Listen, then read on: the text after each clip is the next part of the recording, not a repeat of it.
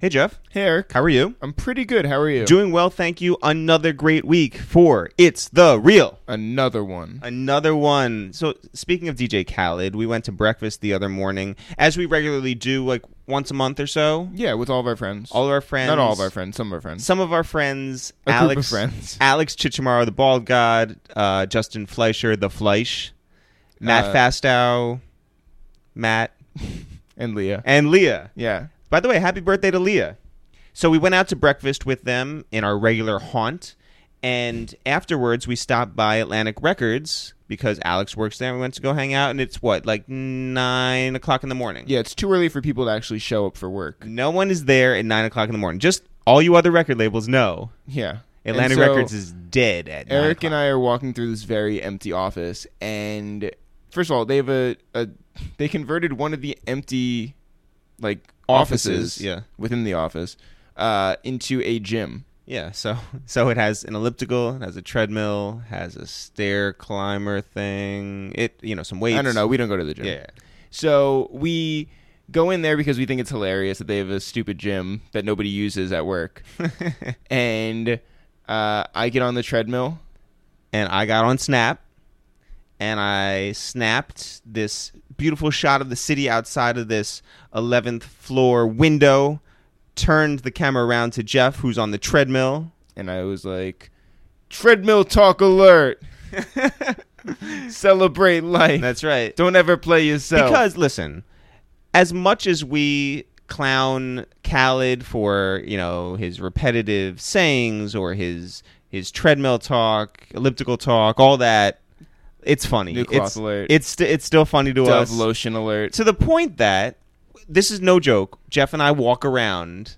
And all we do is just go, huh, huh, huh. I like that. Yeah. Hey, Lenny, the wire come in yet? Top secret. The Drake vocals come in yet? Top secret. Like, all the time. Yeah. To the point that we sound like Beavis and Butthead. Yeah. I like that. I like that. Okay.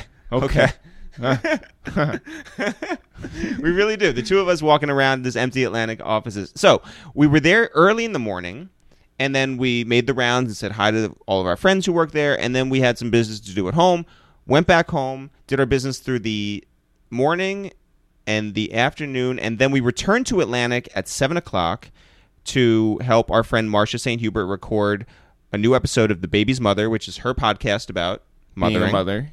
Yeah. And that lasted until midnight. And when we were cleaning up, packing all of our equipment up at 12:21 in the morning, so a light 14 hours after we first went in to do elliptical talk, we went back. We're back. And I did the same thing. Same thing, but that same shot was at night. Again, with the timestamp, turn it around. And this time you were like, treadmill talk alert. Yeah. Don't ever play yourself. Yeah. Celebrate life. And Marcia and our friend Eli thought it was the greatest thing. You want to know what? It's sort of like we're Claude Monet. In which way? Oh. Because he used to paint the church at different times of the day. Don't ever Monet yourself. Wow, nice. Listen, if you are listening to this podcast today, hopefully you'll go to Fullscreen and download the Fullscreen app because you can now see what's going on in our kitchen. It's been a year of strictly audio on this podcast, just like a lot of podcasts. But you know what? It's different now. A Waste of Time is now available on Fullscreen.com and the Fullscreen app. So go to Fullscreen.com, download the app, and you can actually see what our whole life is like. Let's say you want to see what it looks like hanging out with our friends Angie Martinez and Miss Info. We have a whole episode that just debuted yesterday only on Fullscreen.com. So the first month is free when you sign up. Go to Fullscreen.com, get the app. A Waste of Time with Angie Martinez and Miss Info. It's pretty awesome. Actually, we're on a little bit of a radio run. We are, because today we have Ebro Darden. He is of Hot 97. Of Ebro in the Morning. And he talks to us about Summer Jam that he put together. About his whole career in radio, which is pretty fascinating. And some surprises that maybe you didn't know about a guy who talks on the air for 5 days a week. And then next week's episode, which is airing now on Fullscreen.com, is with Angie and Miss Info. And then next week after that, we have Charlemagne the God. So here's how the podcast works going forward. We record an episode on video and audio, and you can see that on Mondays. That same episode will follow audio only the following Tuesday. So if you want to keep listening on SoundCloud, you want to keep listening on iTunes, it's still going to be available, but you're going to get that week-long exclusive on fullscreen.com, and you can actually see what's going on in our now nice apartment. It's really nice now. Shouts to Full Screen. Also, on this podcast today, we have Ravie B, Ravieb, who we shouted out on last week's episode. What I said was that they should listen to the podcast. And then Raven took that to mean that she should come over, and so here she is. Thanks for coming through. Thanks for having. Do I have to do like an introduction? No, because we're gonna put this like at the top of the. Okay. Cool. Did you prepare an AKA? Is that why? I don't have an AKA. Oh, I do have an AKA. Relly gave me an AKA. Young Megapixels. Young Megapixels. Yeah, I'm rolling with that from now on. Yeah. You only shoot on digital right now, right? Yeah. I mean, I've done like some shoots with Polaroids, but just primarily digital. Like, did you ever take like photo classes where you had to go into like a dark room and develop pictures? No, because the first photography class I ever took, I was in the 10th grade, so that was like 2005. So they were already like in the digital space, right?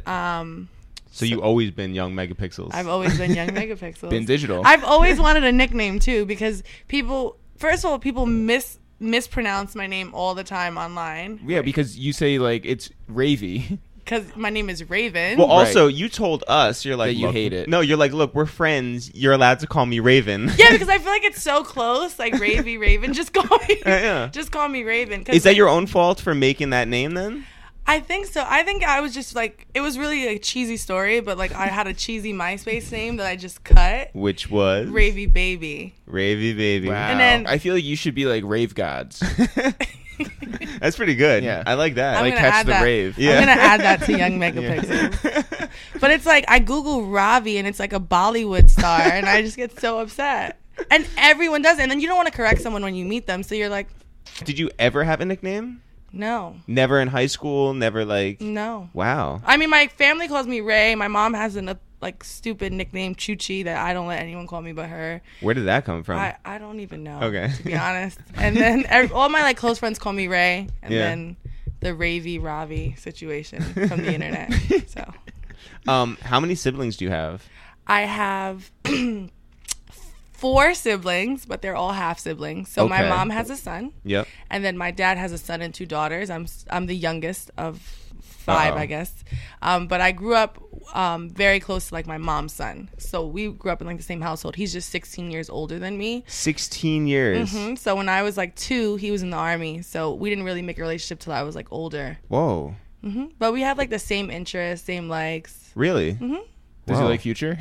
I think so. Does he like hibachi, most importantly? Yes. But he lives in Arizona, so I'm like one of those like obsessive foodies. So if I like something, Jeff always makes fun of me, but if I like something, I'll go there all the time. I become obsessed about it. That's why I'm like obsessed with like hibachi. But in Arizona, they have a Papados, which they don't have here. Right. So I was there for like 7 days, and every single day I was like, let's go to Papados. And he was like, no, let's try. And I was like, no, let's just go to Papados, order the same thing. Well, do you do that here too, where you're like, every morning you have to have the same thing for breakfast? Almost, yes. You're like Steve breakfast Jobs. is up in the air because I can do like 2 different types of breakfast. I could do like a pancake, like little silver dollar pancake breakfast, or I can do like eggs, bacon, home fries, egg, sausage, home fries. Like, do you make that yourself? No. I go to the same diner. Okay. And my mom goes to the same diner, so they know her, so they just treat me. Oh, that's nice. Like I'm her.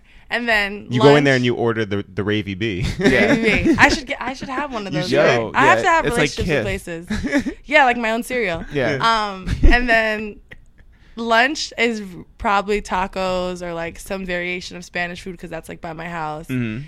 And then if I could have like seafood, I'll go to City Island, or I'll have like hibachi, which I don't get to have as often because no one wants to go with me, and I find it really weird to sit at the table by myself, and I don't like the experience if I can't sit up there. Like I don't want to take it to go. Wait, you can't like make friends? It's just weird. Like when I go with people and there's one person sitting at the hibachi table, it's uncomfortable for me. Like they have no one to talk to. No, And you're like the ambassador. What do you do when you show up with a group and someone is by themselves and then do you include take them in? Yeah. I try, but I feel like a lot of times they're really awkward. Which is stupid. I feel like there should be like conversation at the table since we're all sitting there with the same chef, but people want to do their own thing. Like one time I was on a date and then another person was on a date and I was like trying to make it like a double date. Wow. But David Amaya didn't want it. No. I've been to Benihana's with Amaya, but he gets too drunk and he doesn't enjoy the performance of that is hibachi. So. Yeah, did you see Amaya was like bragging about how he's Ciroc's #1 like consumer? I did when he was trying in Las to get Vegas. a sponsorship. Did you guys watch Amaya's snaps in Vegas? Amazing. I'm so disappointed because I downloaded Snapchat because of Amaya, right? I thought it was the dumbest thing in the whole world. I was like, this is stupid. And Amaya was just always drunk on Snapchat. So I was like, okay, I'm gonna get it. Became obsessed with just following drunk Amaya. and then he stopped. He just got, I feel like Complex made him too cool. Yeah. Well, for anybody who doesn't know, David Amaya is a friend of ours who started interning at Rap Radar. Then he worked for Def Jam on the digital side, and for the last like year or two, he's been working for Complex. And now he's too cool. And he's really bought into this whole like yeah, he's like wearing like idea. Suits, like he's looking like yo. Yeah, so he looks like Pitbull. Yeah, he does. Yeah, he went down to Vegas for a bachelor party, and it was everything. It's a shame that Snapchat sort of deletes everything after I a day. screenshot everything that's funny. Yeah. Oh, you do? He had like peak drunk Snapchat before, like where he was just. He gets so drunk so fast, and then he'll text me and Ramya like at 3 a.m, and I'm just like, what? Who let you go to Vegas? And then his friends are just as crazy. Oh yeah, my God. like Versace. Yeah. And there's another one, Trainer, who's even crazier. He makes Versace look like normal. I hate that we call him Versace. But 2 things. One is I met Amaya because he used my photo on Rap Radar and didn't credit me, like cut out my water. Which, by the way, is pretty Smart move by underhanded. him. Yeah. Smart move because he made a new friend.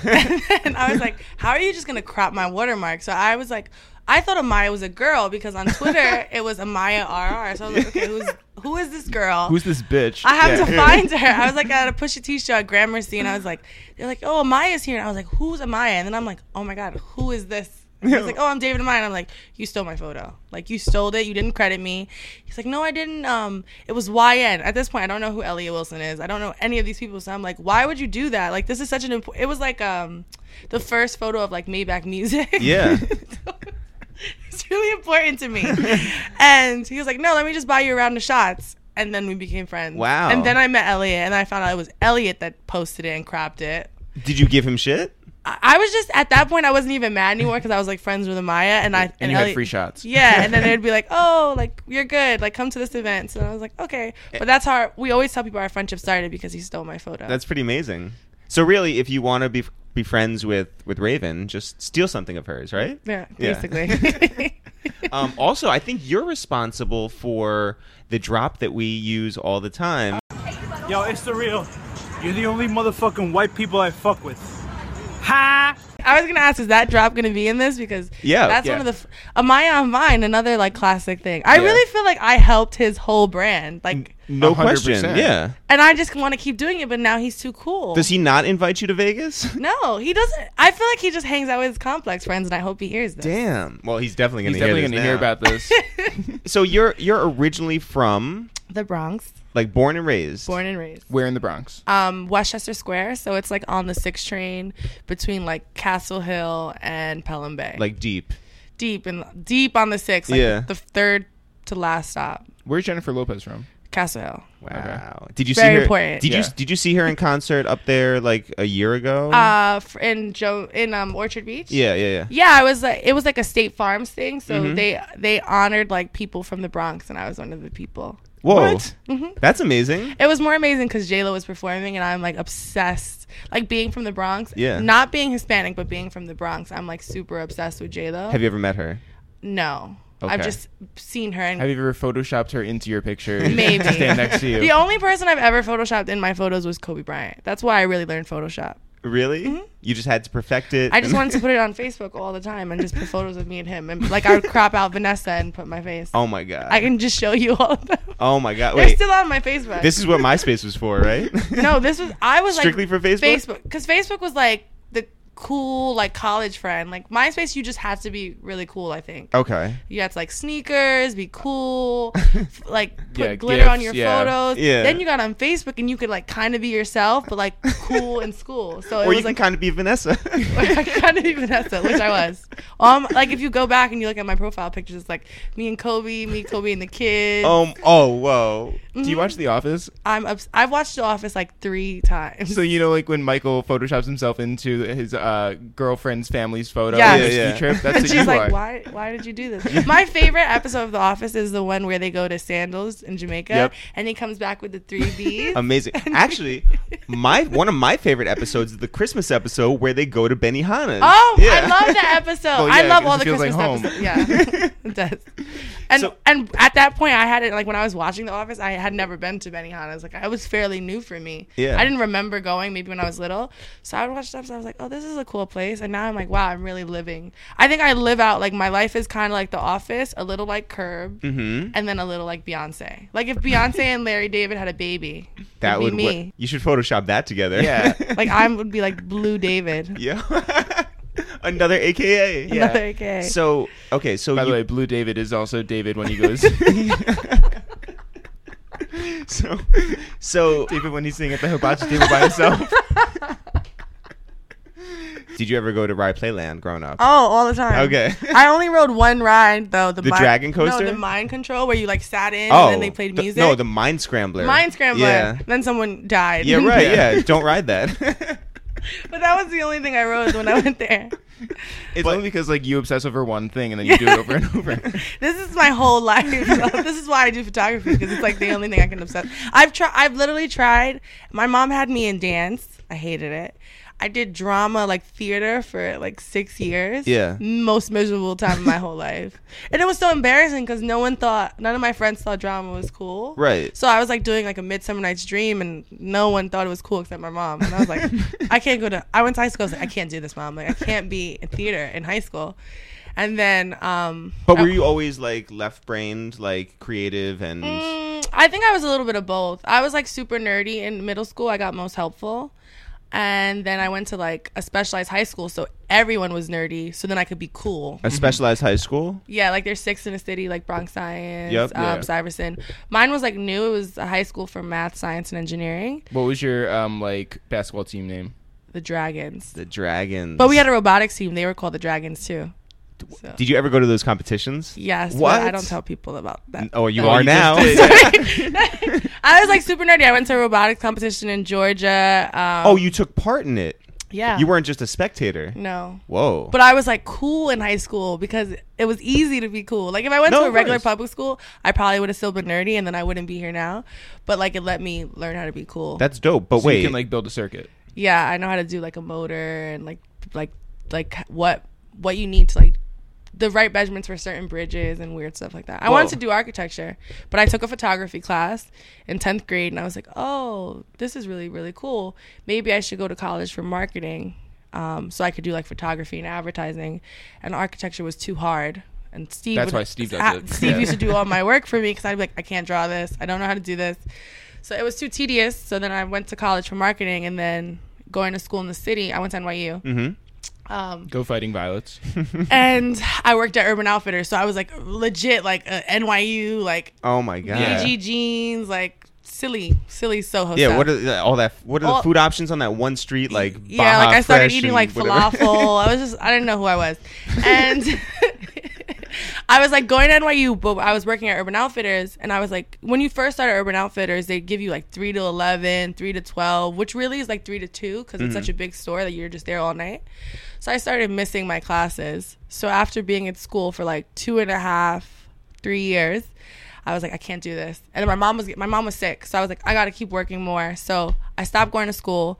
Then I was like, I've never told anyone this story, Yeah. so this is like, Yeah. I'm just rambling at this point. But I stopped going to school. I was working full time, taking care of my mom. She got better.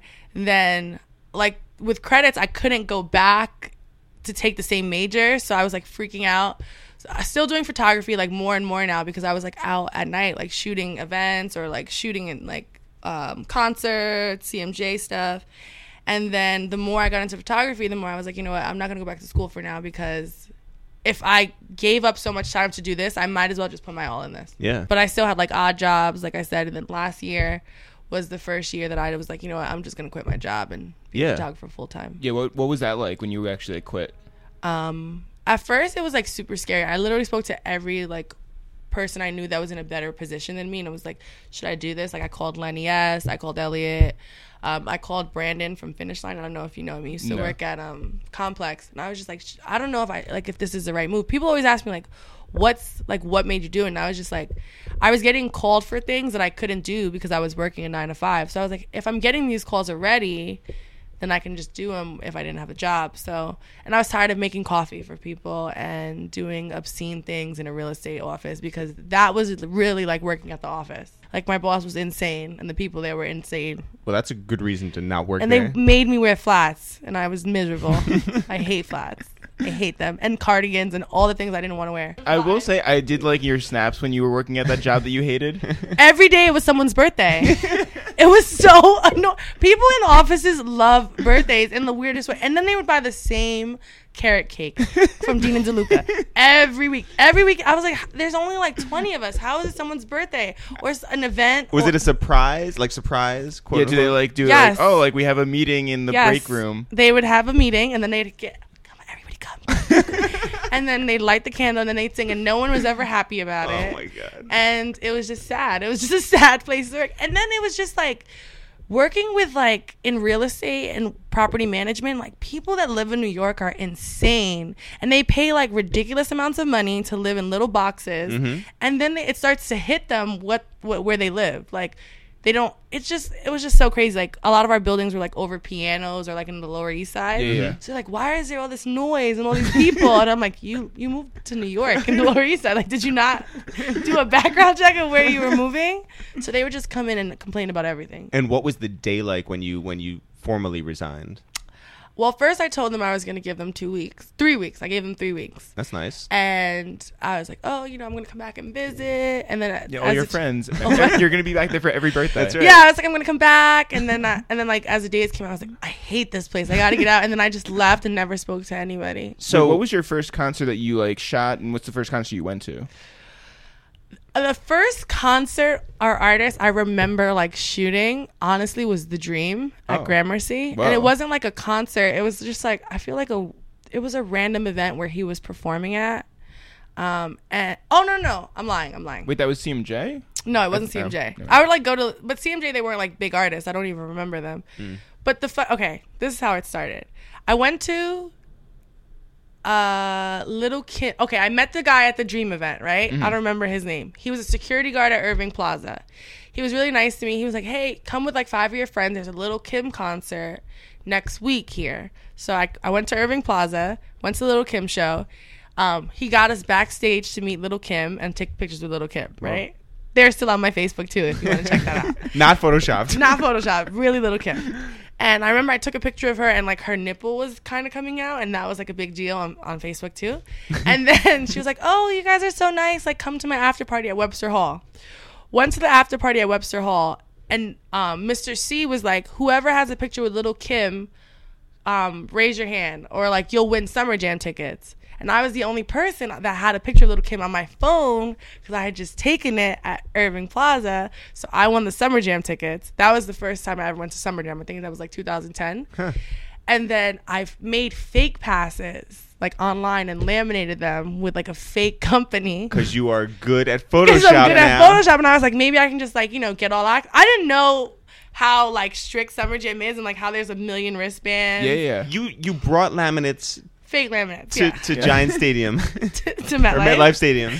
And I got through to the festival. Like they had me like backstage at the festival. They thought it was real, but I couldn't obviously get like backstage. Wait, can you sort of like give an image of what that looked like? It was just like a white laminate, and it said like The Ish. That was like some company in Australia that I used to follow. And then it said like Media Pass, All Access. I had 4 because I had 3 of my friends with me that won the tickets too.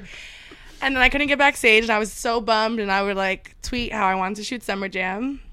And then maybe like 2 or 3 years later, I had met Ebro and Carly and Jeffrey that does digital, and I emailed them like, hey, you know, like I'm really interested in shooting for you guys. And then from there, and now you're like, I already got the passes. Now I got all access, but no one, like, I feel like sometimes people don't realize that like little things are so important to me because I was doing like stupid things to get into them way before, like so to go from like making fake passes to try to get in to literally having like all access and getting some of like my best concert shots there is like really cool. It really it's like is full cool. circle. Once you met Amaya and got to know Elliot, I know you shot some Rap Radar events. Elliot's I shot birthday, all the crowd. I shot Rap Radar. I shot Elliot's birthday, Mm-hmm. which was like when Jay-Z came, and then I shot the next year when Drake came. Yep. So that was like back to back. Like, Elliot, you can't top it. Like, who are you gonna have come to your birthday after this? Right.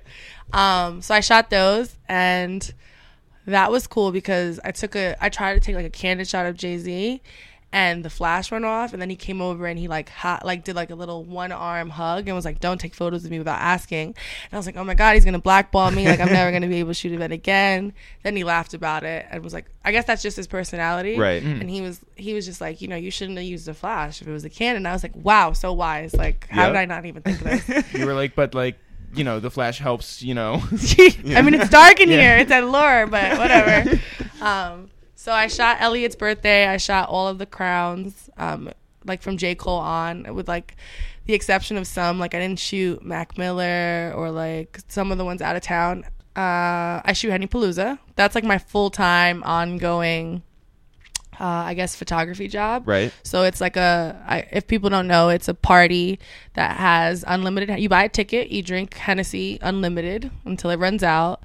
And you swag surf with Low Key and you party with us. When has the best swag surf been? Because every time is the best one. Every time is the best. First of all, I stand by him bringing it back because it was cool. Oh, no, Yeah. low. And completely. then it wasn't cool. Right. And then he made it cool again. And now I go to like clubs uptown in Dykeman and like Metro Boomin just did one at his was Ball. good. His was good. I saw his. Yeah, but like, I mean, I feel like but everybody's give doing credit. it. Yeah. And I feel like it was low, and everybody always says, no, that's your bias. And I'm like, no, I'm telling you, before going to parties with Low and going to Henny Palooza, people were not like, it wasn't a thing again. Right. And then like we swag surfed at GDE one year and it was huge. And then I think that it just kind of built up again to be like a cool dance. Totally. I said to a friend of ours, Alex Chichamaro, the bald god. I love that you name everybody. It's really cool. Oh yeah, for sure. Well, yeah, but we want all of our friends to get shine. That's right. I said to him the other day that if those guys actually showed up at Henny Palooza on stage, no one would care. It's like just about Low and Chris Styles and everybody just, actually It's making the insane. crowd do it. It's insane because I have no rhythm, so I am horrible at swag surfing. But and you took dance. I quit, and that's probably why, because I was horrible.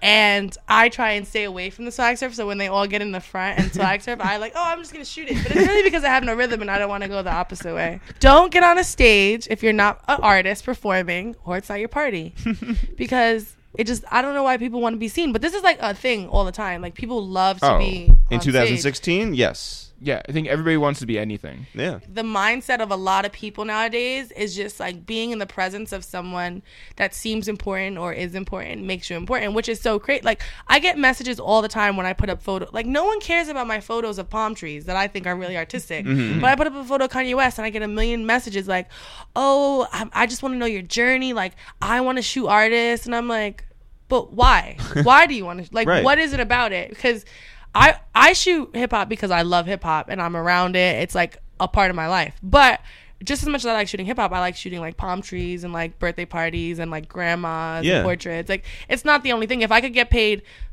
$5,000 to shoot a grandma, then I'm not shooting Future or rappers. I'm gonna shoot what pays me and what I just enjoy photography. Right. But people, they feel like they're doing it for the likes. For their likes, and they think that being famous means being around famous people, and there's so many people around famous people that do nothing and take up space, and those are the people I dislike. First of all, I don't want rap followers. They're the worst followers.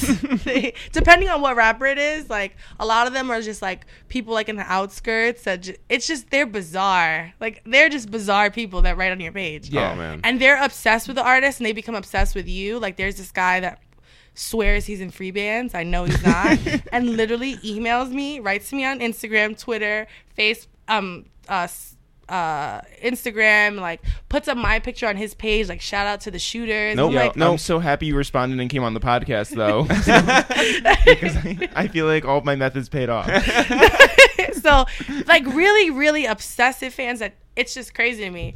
So then I started to be like, you know what, this is silly. I really don't care about this because I've had this whole like epiphany on this idea of being like what an influencer is, and like I kind of want to be like an anti-influencer. Right. So I was like, you know what, I'm just gonna start posting things I like buildings, a lot of palm trees, a lot of tacos, food, iPhone apps, and then like when I do take photos that I really like, then of artists, I'll put those up, or things that matter to me, like pictures of my mom, you know, because I want people to get a feel for me too and want to work with me because they think I'm cool and then they also like my work. Yeah. But it was like at first being cool on Instagram was important because you see all these people that have like 100,000 likes and they just get free everything. And I was like, damn, I'm not going to make it till I get like a teeth whitening endorsement, you know? But then you do, and it's like, well, what does it mean? Yeah, and then you're like, that's super cheesy. Like, I'm not going to sell anything on my Instagram.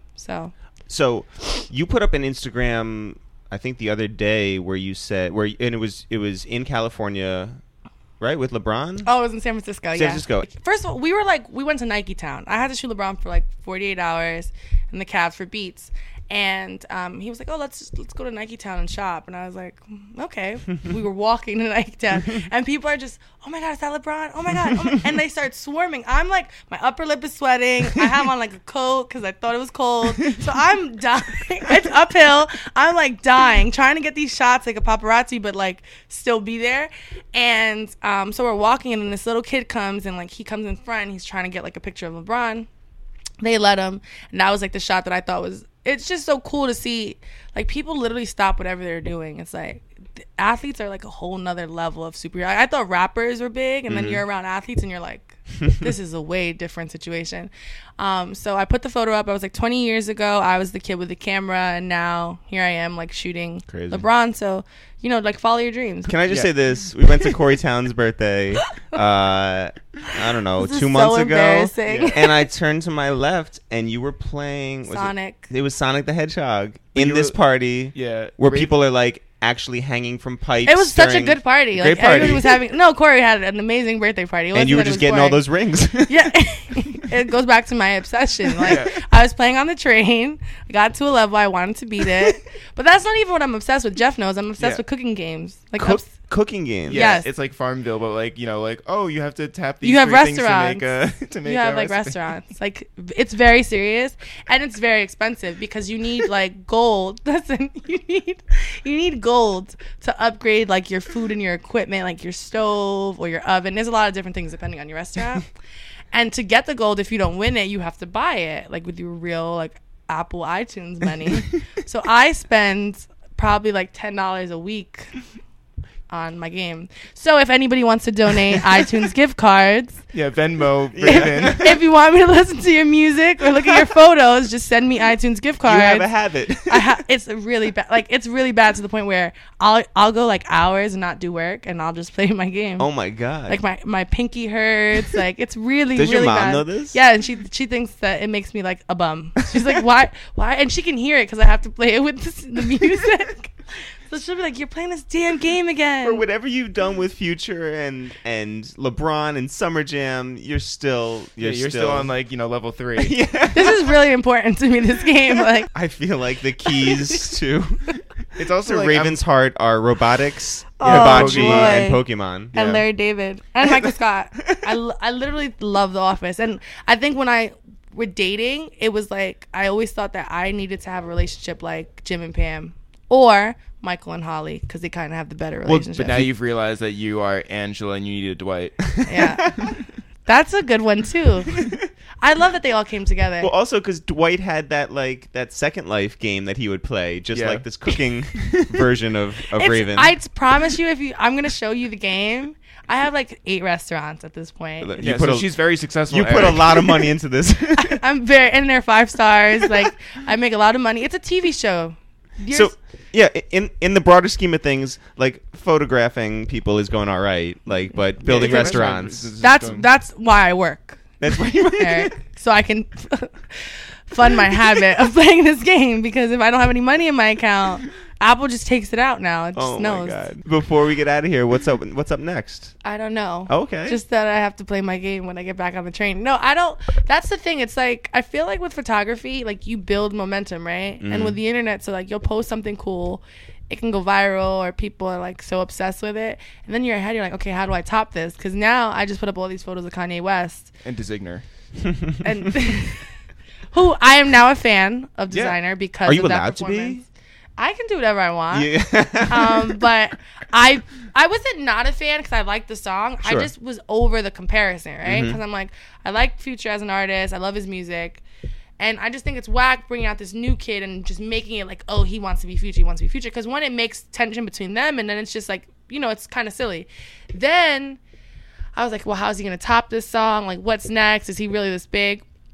And then I see him perform at Summer Jam, and he's like so happy, so full of energy, like so different from Future. So different from Future. So like, and then like just seeing all these other like good music artists that are like so great, being so happy for him. It's like, how can you not be happy at someone like having their moment? Oh my God. Why do you have to make it like, oh, he's the next Future, or he wants to sound like Future, even though he does sound like Future? Sure. It's just a thing where let him be Designer and be absurd. I think he reminds me of Kramer from Seinfeld, like the Kramer of rap. He does all because this, they have the same hair. and he dances. They do the same movements. Yeah, he's always busting through doors. And he he has crazy business ideas. But I don't think he's ever seen Seinfeld, so he probably doesn't know. But he's Kramer, like 100%. Do you sell your prints?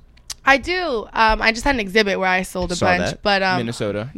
weird place, very weird place. Yeah, wait, why But Minnesota? I knew these guys that had a gallery there, and they asked me, and they put me in a hotel next to a hibachi spot. Oh, listen, your Same. rider is just I just amazing. forget it. But I want to do it. The exhibit that I had there was called Live. It was all like live concert photos, and I want to just have it here because I think it'd be bigger and better, and then it could be exactly like what I want. And I want to have like an experience, maybe like a projector with like other stuff on it, or just a different kind of feel for it. But I do want to sell my prints because I'm tired of just having moments online, because I feel like they come and go. You know, like you're gonna hear this podcast, and the next week you won't even remember you heard me on it. So Who? I don't know, someone. Yo, listening. Raven is forever. So I just want to make moments that like people can buy the print, they can hang it up in their house. Every time they look at it, they remember it, and then it gives kind of more meaning to what I'm doing. So When you sign it, are you going to sign it Raven, or are you going to sign it Ravie? I might sign a Young Megapixels. That Young might be my Megapixels. new alias. Shout out to Raven, one of our good friends. We appreciate her coming through. It's always good to see her. Next up, we have Ebro Darden from Hot 97. But before we get to that, Jeff, where can people find more of this podcast right here? You can go on fullscreen.com. Whoop! Yeah. New Full deal screen. alert. Yay. I like that. You can check us out on soundcloud.com/A Waste of Time. Also on iTunes. Search for A Waste of Time with It's The Real. We are on Snapchat at It's The Real and It's The Real Eric. That's right. Yeah. And Instagram, It's The Real. Facebook, It's The Real. Twitter, It's The Real. Lots of It's The Real. Just spell it the right way. ITSTHEREAL. More people are seeing us in the streets. They shout, It's The Real. Shout It's The Real, but shout it the right way. Yeah. Let's get into the thing with Ebro. Well, when do you want to do it, though? Right now. Yo, what up? It's Eric, a.k.a. SPF 50, a.k.a. Summer Jam Scream. Yo, what up? It's Jeff, a.k.a. Shovel Simmons, a.k.a. Barry Gordy. Hi, I'm Ebro. Yeah, and this is a waste of time with It's The Real. Ebro, what's going So on? wait, when you guys do that, are you Yes. guys being serious when you guys do that intro, or it's a joke, right? Yeah, they play off Like each you other. don't really make like brr sounds in your regular. I mean, life. I just made the sounds. But like if you weren't doing this show, you don't like walk around and make those sounds. no, Well, but why when would I? we ever yell like our AKAs like out? a bird call? I don't know. I just wanted to establish that didn't really happen, because some people forget that when they see their artists doing that in like videos and songs, that it's just entertainment. Right. Yes. It's not real life. Well, where that comes from? Do you remember? I don't know why there would be any reason for you to remember, but about like 7 years ago, when we were doing sketches every Monday. Yeah, I remember. Right? Yeah. No, not that part. Oh. No, there was a video, a serious video that It was Young Bird. Young Bird. Bird. Yeah. Bird got his chain snatched. Right? I remember this. This was We don't need the year, but okay, yeah. So he got his chain snatched, and this was the MySpace era, and his brother went on MySpace and put up a video where he was yelling at the unnamed, unspecified people who might have taken this chain. And we did a video based around that because he did all those AKAs. He was just like, yo, you know who it is. And he named himself and then gave a couple AKAs. And it was AKAs. 6 different AKAs. And he kept saying, go find me at myspace.com/whatever. Like the whole time. And we're like, this is so ridiculous. Like, how are we at whatever year in that is? This is like the most serious thing that we have to like sort of stand by at that point. So that's where those AKAs came from. And then we turned that into something where whoever we interviewed when we were doing red carpets, we could add an energy and a vibe that like they weren't getting when they were getting the same questions from Extra and 106 in Park and whoever else was there. But it is a caricature, which you guys are doing of course. as characters, yeah. Yeah, I think We're from Westchester. I was just making sure, man. Some people may not know. I mean, people are listening to this podcast now. Yeah, I hope so at this point, yeah. No, but the funny thing is, too, that it's sort of like, there's a levity to it, clearly, and because we take so much time to get those AKAs right, I think there's an idea that the artists appreciate the creativity that goes into that and the thought that goes into that, and if they're surprised, if they are already I was prepared, actually offended by yours, though. Why is that? Because you said AKA Summer Jam Screen. You didn't license that from us. That is true. You should really put a trademark out. Is that copywritten? Yeah, you shouldn't just. Is it really? You shouldn't just loose throw around Summer Jam like that, my G. You know what I mean? We take this ish serious. First of all, so after as many Summer Jams have you done, how many is it at this point? 13. Lucky 13. Are you ever surprised how much you know about the weather? No, I'm never surprised because we have weather meetings if there's a problem, like at all times. Like we actually have a weather service that we check in with if there's if it's that kind of situation where it's like, okay, what's it look like this hour, and what time is this going to happen, and do we have chances of this, and is it moving in this direction, that direction? But you're more of an expert like today with the Doppler than you probably were ever imagined you would be, right? Today I didn't. I don't really imagine. That's the problem. I just kind of walk into the storm and kind of like figure it out. Literally. I never really thought about it. We've had weather situations before, rain. We've had crazy, like, I remember one time I was driving Janet Jackson from Jermaine Dupri's trailer to the stage. Jermaine Dupri was performing. It was raining. And then we had lightning that struck like what is called a transformer, which is like the big circuit box. The fucking thing explodes like backstage, lightning and like mushroom cloud type shit. You know what I mean? And the power goes out. Oh fuck! So it was like a blackout for like 2 minutes, and Man. then the backup power kicked on, and show kept going on. But we've had crazy shit, man. Like, how did Janet react? She was like, "Fuck!" I was like, "Shit!" And we just kind of looked and kept driving. Man, because at a certain point, it's like, oh, "Wow, I gotta get Janet Jackson out of here." Like, it's dangerous. Yeah. So this year, you had to delay everything because there were real threats of lightning strikes. Yeah. And that's a big issue. you don't say. Bigger than a transformer, but it's safety first, man. Like, and how close did you come to either canceling or postponing the whole show? That never actually, because we knew it was a weather front. Like, we knew what it was, and it was timed and everything. So it was never like, are we going to cancel the entire show? That was never a conversation. It was just kind of like, how are we going to either begin the festival, then have people like go cover themselves so that they don't get hit by lightning, then come back and do the festival, right? And or come inside. And if we mistime that, how dangerous is it? And who's going to be a knucklehead and not listen to our warnings and stay outside and then get struck by lightning and then blame us for having them stand outside when we clearly are saying don't stand outside right now. Yeah. So instead of dealing with all the back and forth and moving tens of thousands of people from a car to a stage to back to a car, we just made the tough decision of saying we're not going to do the festival. And knowing that you're going to cut it down to however many hours, what happens with the curfew that normally exists? You pay what is like an overage, right? Free. Yeah, I mean, it's really, I think it works out to be like $30,000 every 15 minutes. Oh. Yeah. And by the way, do you use that threat every year for the artists who are closing out? It's not a threat. I will take, if you go over time, I'll take money from your payment. Man. Who had the Because closing slot this we year? set aside, I give you your set time weeks in advance. You get on stage, there's a clock there that you can clearly see. That's the time. If you mismanage your stage time or don't rehearse after you've known for weeks this is the moment, I can't now. A lot of people think we make a lot of money on Summer Jam. We put out millions of dollars to do an event that, if we're lucky, might make a couple $100,000. Mm-hmm. But it's obviously backed. It's for the brand, it's marketing. If for lack of a better term, it's for the culture, bro. Right. We do it for the culture. So it's not really a big money maker in that regard. It's for the culture. But if it's a couple $100,000, you could have done, I don't know, 30 minutes. Gotten everybody's money worth. Well, no, because in this scenario, you have people who took public transportation to MetLife. Yeah, when does that shut down? That's the last train leaves at 1:30 a.m. Oh, perfect. So Period. Yeah, you could have like a whole tent city in Secaucus. Yeah, MetLife, right? That would have went over well. They would have been interviewing people the next morning like, I'm stuck out here. Fuck Hot 97. They left me stranded. All publicity is good publicity. That's what I've learned. Yeah, people living in a parking lot that can't get home. Yeah, not so much.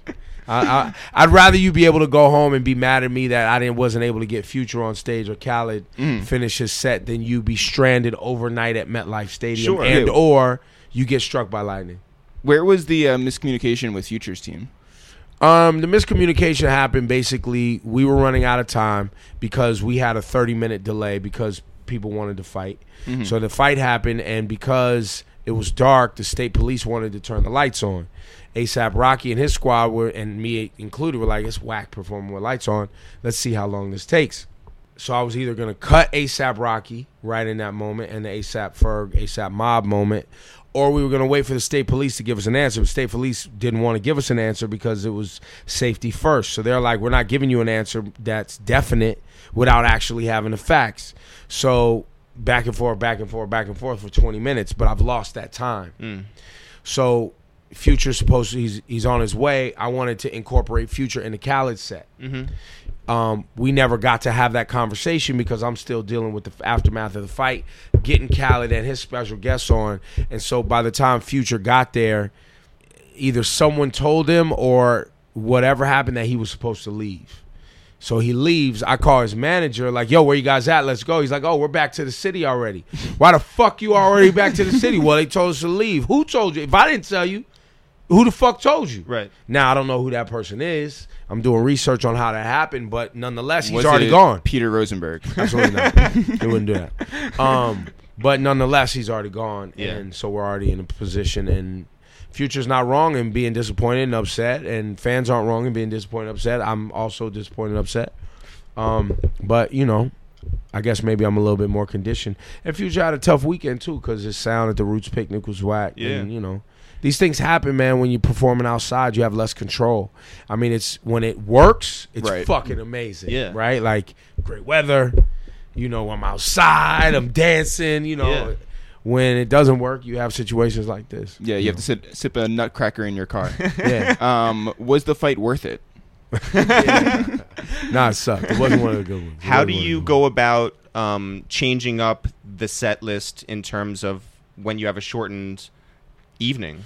I just went through and started cutting from the top. You know, like who was in order. Yeah. And then like how much time do we actually have, and then go from there. Like, and that's what we did. We just went from, you know, like Travis got his set cut, right? But he then incorporated himself in the Kanye set, which that made sense, right? Then we also like Fat Joe and them was supposed to have 30. We trimmed them down to like 22. We started like trimming time. So we did everything we could and just got caught in a rock and a hard place and didn't manage it right at the end there. Yeah, originally from Oakland. I went to school. I played football, basketball. I was going to go to college for that. Also wanted to study anthropology and sociology. Was like my major in college. You nerd. I'm super nerd. Super nerd. Anthropology and sociology. Like, why? I'm just in the culture. Like I have a Jewish mom, black father, went to Hebrew school, went to Pentecostal church, studied Islam. have an Arabic name with a Jewish mom. Was all that at the same time, by the way? Hebrew school and Pentecostal church was. So every weekend you were just like so confused. on the weekends, not really. It was just kind of like, well, they don't recognize Jesus and they do. So what's the discrepancy there? I was never like, it was never felt to me like, when you grow up, for those mixed kids, when you grow up in different cultures, you just start to recognize like people are different and they're into different things. And then you either investigate why they're different or you don't give a fuck. And you find your own path, or you find a path that's most comfortable for you.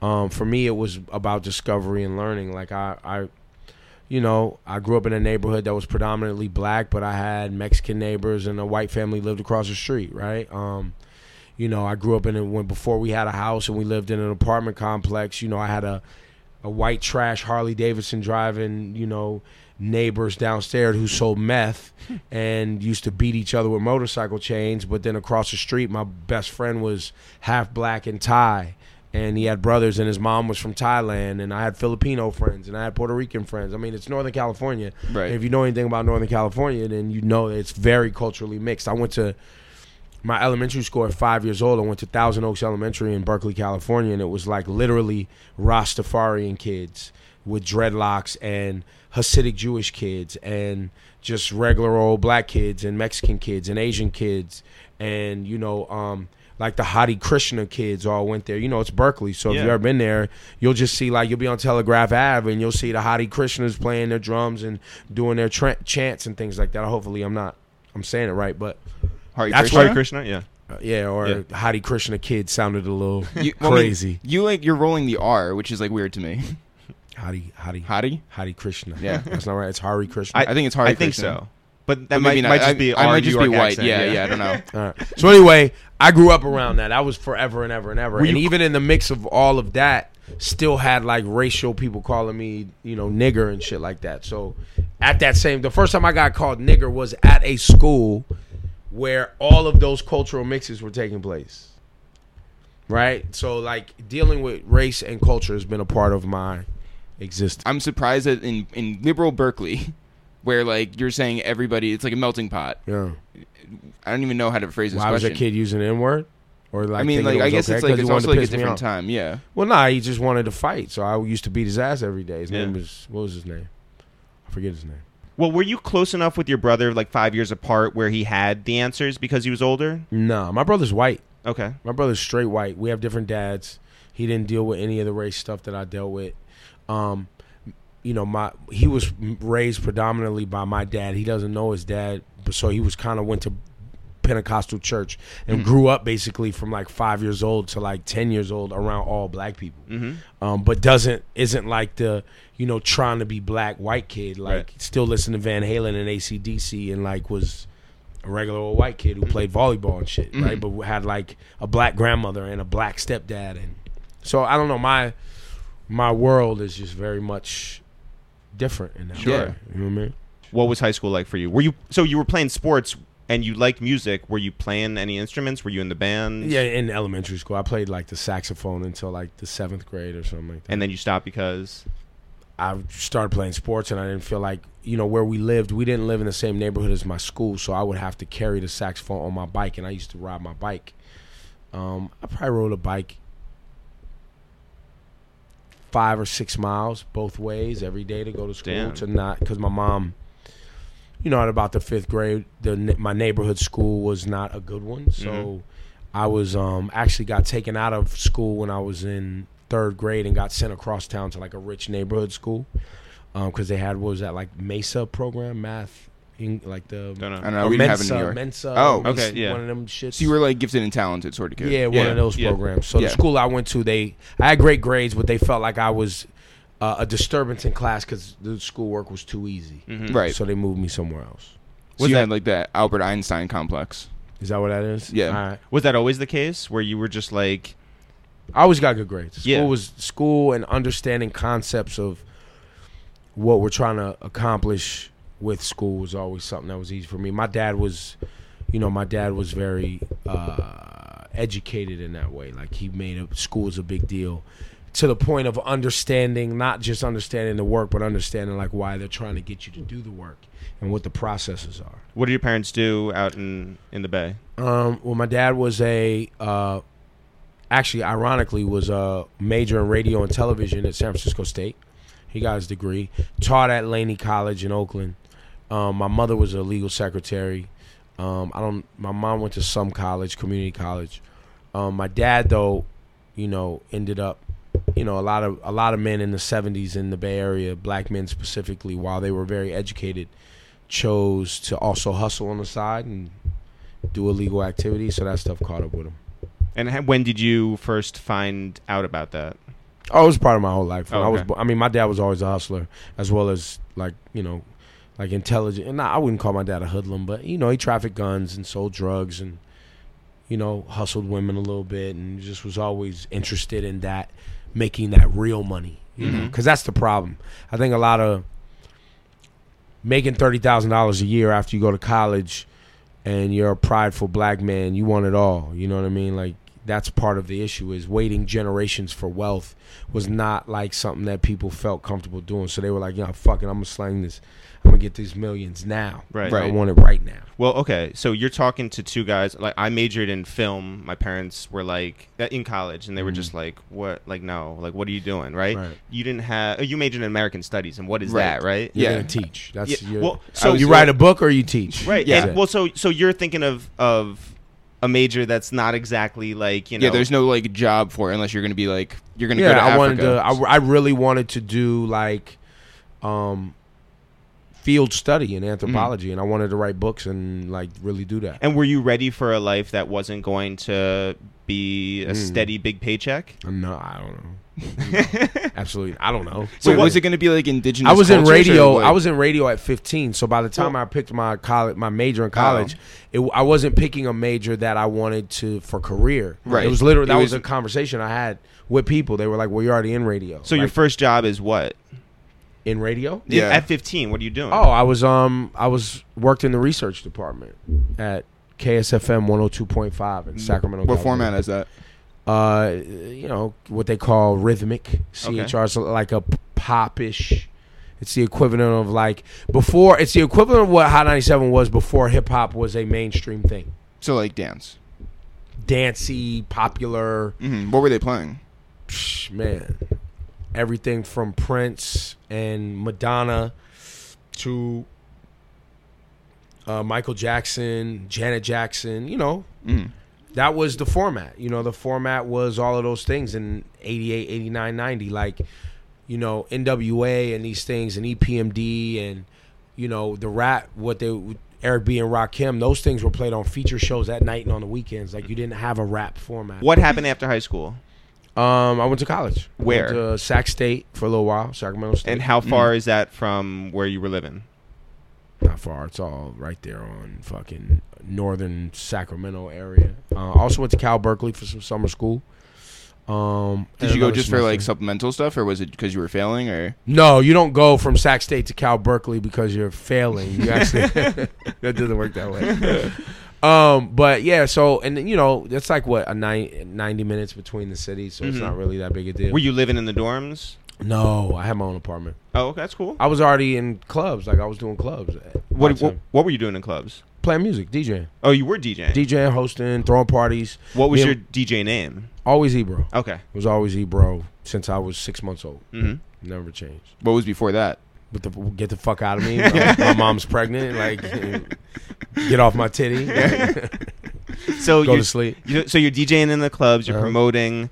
And are you on the radio? Or okay. Yeah. So was that part of it, or was that just like a side sort of thing that you were doing? Nah, like when I started, I would like answer phones and like do shout outs, right? On the radio. And I would work in research. Then after that, a guy made me like the co-host of a show. His name's Davey D. Not Davey D from KMEL, but another Davey D who used to work at Q93 in New Orleans with Wild Wayne and kind of a New Orleans thing. He moved to Northern California. He put me on the air, and we had a night show, and we'd do everything. I would bring in the hip hop music, and we would play those records. I also had a hip hop show in the 90s in Sacramento that I would play records and do interviews and freestyles and all that shit. Would you run into any like sort of boundaries in terms of what you were playing with your program director? Always. I pitched for us to play rap on the radio because at the time you only had Camille in 1991 or 2 that went to a hip-hop format. And then you had Hot 97 in New York City around the same time or near after that went to a hip-hop format. So I was like, yo, we need to be playing more hip-hop. Like, I was really fighting for it. And that got me in a lot of trouble, but because they were like, why aren't you focused on doing the shit we asked you to do? Right. But, you know, that was what I was into, and that's what was popular with the kids. They want you to play CNC Music Factory, and you were like... Barbie girl, don't disrespect. When did you first meet Sway and or Tech? I don't remember the year, but it was somewhere around 93, 92, 93, you know, right in there. Was it like you guys were like running in the same circles? Yeah, you know, you'd see each other at the DNA Lounge, or you would see each other at, I forget those other clubs in the Bay that we would go to. But just see it out and about. And, you know, there was only 4 ways in California at the time in 93, 92, 93, where if you were making rap music, you could get on the radio. Obviously Camille, but if you was underground, it was Sway and Tech with the Wake Up Show. You had Julio G at the Beat in L.A. I'm not sure by this time Big Boy was doing nights or the Baker Boys was doing their thing. I don't know when that came on. And then you had me in Sacramento, California. So, and outside of California, when you go to Oregon, Washington, Idaho, Nevada, New Mexico, Las Vegas, all the way through the Midwest, nobody's playing hip-hop records like that. They're either in the club, they're on feature shows on the weekend, but if you are, you know, Sacramento's a top 30 market, so that's a big deal at the time. So I had everybody coming through from Red and Meth to Souls of Mischief to The Far Side to Keith Murray to, I have a freestyle session somewhere that's literally Souls of Mischief, Method Man, and Redman all in the studio at the same time. Crazy. Just bars. And then after my show was over, we'd all stand in the parking lot, roll blunts, smoke weed, and just hang out outside and shit. That's how I met everybody. Was just, and then my team, we had a promotions team, marketing team called Conscious Vibes, and we would do like. It's so 1993. It's so 90s. Right? You know what my show was called? No. The Flavor Show. Wow. Yeah. Super 90s. So we would do parties and concerts and all that shit. So I've been doing hip hop shows since like 93. Well, with all due respect to Sacramento, I think like everyone sort of sees if it's a top 30 market, it's not on the top end of it. No, not at all. But like, did you think that, and you were at the epicenter of that Sacramento like sort of scene, right? Did you think that there was more to your career than just Sacramento or just Northern California? Not at the time. I mean, you know, I'm 18, so you know you live a crazy life. Yeah, I'm just out here. You know what I mean? It's a Jewel's lyric. It's fine. I got it. Yeah. I'm clear. But I was just out here, man. I wasn't really worried about money. I was really just in love with hip hop. Yeah. So it was like hip hop was like, you know, me and my friends that came up, it was kind of like the way we communicated. It was our savior in life. Like, it was really like we were in it. Like, is what we cared about. What was the first show you went to? Was it Fresh Fest? Yeah, it was Fresh Fest, but that was like 87. That was 86. But I was like 11. That was UTFO, LL Cool J. Wow. And I was in the Bay. I was at the Cow Palace in the Bay. In Oakland. Man. And then, like, how did that affect you? Like, seeing hip-hop in front of you for the first time? You know, I was dope. You know, my cousins all listened to it. And, you know, I remember the first time I heard Dope Man, NWA, and was like, you know, the first time I heard Ice Cube's voice and was like, yo, who is that? I remember the first time I heard, you know, Strictly Business, EPMD. Like, I remember, like, at my cousin Rudolph's house in the summertime, and it was 88, and it was just like, I felt like I had found music that was mine, right? I felt like I had found music that was me and my friends. And I also felt like I had found people talking about things that I wanted to say. And so it was almost like, yeah, they're saying what I'm thinking. Like, this is how I feel. And I had found, like, my shit. This is my shit. I don't remember my mom really caring about it. I mean, she cared about what I listened to for sure. Like, she didn't love rap by any stretch of the imagination at all. And you also got to remember that my mom was involved with my dad. My dad was, involved with the Panther movement and Black nationalist movement. And hip-hop is an extension of the Black nationalist movement in some regards. And so you have a woman with her son who doesn't want to see him go down the same path that people that she came up with, which is incarceration and frustration with the government and frustration with society. So I think that was part of her struggle of like trying to expose me to other things.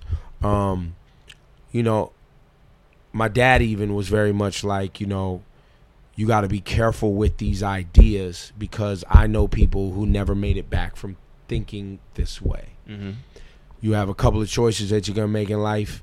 One is if you're going to participate, don't let this shit drive you crazy. Figure out a way to win. And, so my dad, while he had his emotional shortcomings and his violent streak and the shit, his hustling, he could articulate that to me very well. He just wasn't able. I think parents are kind of like that, right? Like they can tell you what you're not supposed to be doing even if they can't do it right. Right. That's kind of the point of being a parent is you hope your kids are going to be better than you. So my dad was good in that regard. Were you listening to, like, obviously you're listening to NWA, but did you branch off and listen to things like DJ Jazzy Jeff and the Fresh Prince? Of course. Yeah. Love that first tape. Sure. And I loved Public Enemy, Yo Bum Rush the Show. But I remember my first tape was Cool It Now, New Edition, and Michael Jackson Thriller, and when my mom bought me King of Rock, Run DMC. So that was like my first tape that my mom bought me. I think was that Run DMC. I mean Raising Hell. King of Rock, Raising Hell. When is the first time that you move away from Sacramento? 99. And what necessitated that? I was programming a station. Well, we had turned on, not we, but a lady had gotten a new signal in Sacramento. So I worked at 102.5. She had gotten 103.5. She wanted to do a hip-hop station. I was the big personality that could do that. Plus, I had a marketing team, and she asked me to come work at her station. I went, and I did it. I got support from a couple of guys that I worked with and was like, yo, if you go do that in a straight hip-hop, you'll be the man. Do it. So I did that. Turned on a straight hip-hop station. So now you're programming. Now I'm programming in 97. And are you still an on-air personality? And I'm doing afternoons. It's a lot. And I'm turning on a new format. So we made a whole everything, the marketing plans, the imaging, the music. I did it all. Hiring talent, getting talent prepared to go on the air, mix shows. I did everything. And then and that started in 97. By 99, Paul Allen, who owns at the time Blazers. owned the Mariners and the Blazers, bought an AM station in Portland, Oregon by the name of KXL. That KXL AM came with an FM. Rasheed Wallace, who was playing for the Trailblazers, did a hip-hop show on the Z100. It's literally called Z100 in Portland, Oregon. He did a show. He did a radio show. He was a personality. On air. Him and his team, and they would come on Saturday nights. What was it called? I forget. That's amazing, though. Yeah, I don't remember. But Rashid and the Straight Hits. No, it was cooler than that. It was like Rashid and the Fam. Might have been and the Fam. Okay. And the Fam. So Paul Allen, mind you, was like, fuck it, I'll take the FM and put Rasheed Wallace on the entire station. Because he didn't give a fuck about the FM. He only cared about the AM because he wanted to carry the Blazers game and the Mariners game and the Seahawks games in Portland. Yeah. Not in, outside of Seattle, you felt like that was the thing. So anyway, he hired a program director, and then they wanted to actually turn it into a real radio station, not Rashid Radio. And so they called me to do mornings in Portland, Oregon. What's that phone call like? It was a guy that I knew was a program director. He was like, I need help turning this hip-hop station thing on and making it mean something. And I had already done it in 97, 98. We took the station to number 1 and beat the guys that I worked with. So there's nothing left to do in Sacramento? Yeah, I mean, it was like, all right, cool. So what I did was the lady I worked for, I said, look, I'm going to still program for you in Sac, but I'm going to do mornings in Portland.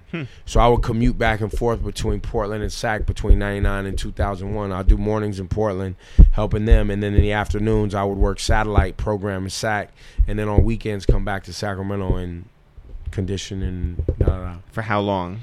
I did till 2 years. How'd you find Portland to be just... I love Portland. Yeah? Love Portland. Right when you got there? Yeah, I love it. It's, the people are great. The lifestyle's great. The different. You guys have watched Portlandia? Sure, Yeah, of course. That is real. Yeah. Like different quadrants of the city. You have northeast, you have southeast, you have northwest, you have southwest. Each quadrant, so it's separated by the Willamette River, and then Burnside is another street.